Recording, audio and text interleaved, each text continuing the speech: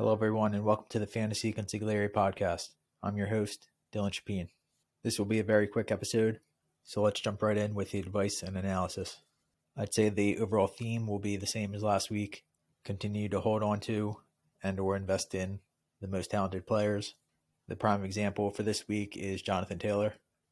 He was the number one overall pick in most leagues, is now dealing with an ankle injury, but there's no structural damage, and he's too great of a player to not eventually emerge. The struggles in 2021 weren't as prominent, but if you remember early in the year, the Colts failed to properly feature their best player. A lot of teams that drafted Taylor might sit at 1-3 or even 0-4, so it's worth reaching out to see if he can be acquired at a discount as a high-end RB1. Indianapolis will play Denver on Thursday night, and for the Broncos backfield, I'd assume Melvin Gordon will be the starter and an RB2 option the rest of the way, with Javonte Williams done for the season. But I doubt he suddenly sees 20 to 25 touches, especially with his fumbling issues. So both Mike Boone and Latavius Murray are worth looking at on the waiver wire. I saw Benjamin Albright, a reporter for the Broncos, who seems to have a good pulse on the team. He predicted before the season that Javonte Williams wouldn't be a full-blown feature back with Melvin Gordon behind him. And he's saying for this week, which isn't a surprise, Mike Boone will be the preferred option between him and Latavius Murray, but Latavius will be the guy to own long-term, so keep that in mind depending on what you need for your team.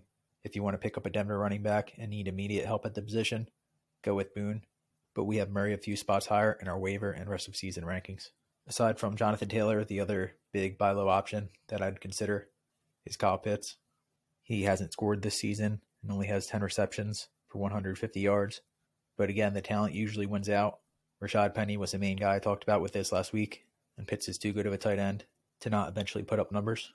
This week, I'll take on a Tampa Bay defense that's allowing the 5th most fantasy points per game to opposing tight ends, and I'd recommend checking on Pitts, both in redraft and dynasty leagues.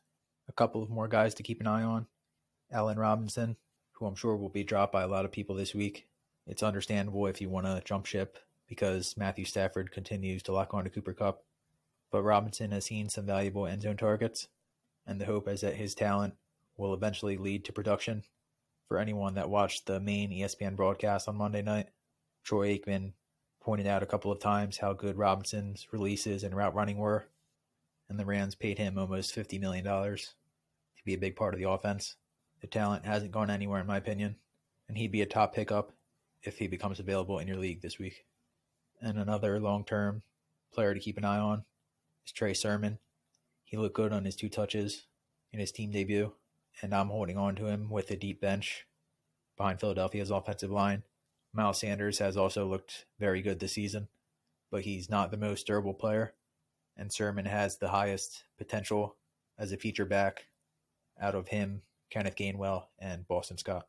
Now quickly, I'll hit on 3 guys for this week that I'd be playing definitely in redraft formats, but also targeting in DFS play.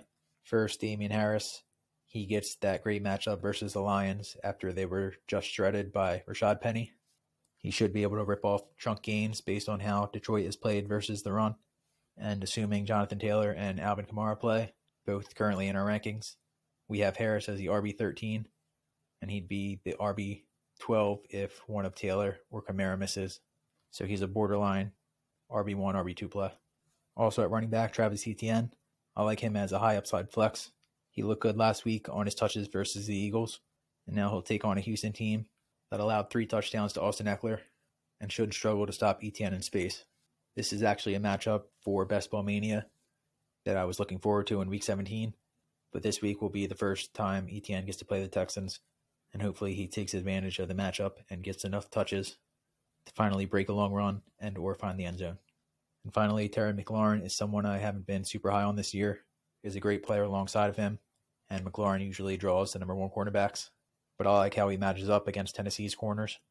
So if Carson Wentz is given time, McLaurin could have a big day, especially with Dotson dealing with a hamstring injury that could keep him out for Week 5. As stated, I had to make it short this week, but I still hope it's informative enough to provide an edge in your fantasy league. And as always, you can find all our advice and rankings at wolfsports.com by subscribing to Fantasy Consigliere. I'm Dylan Chapin, and this was the Fantasy Consigliere Podcast.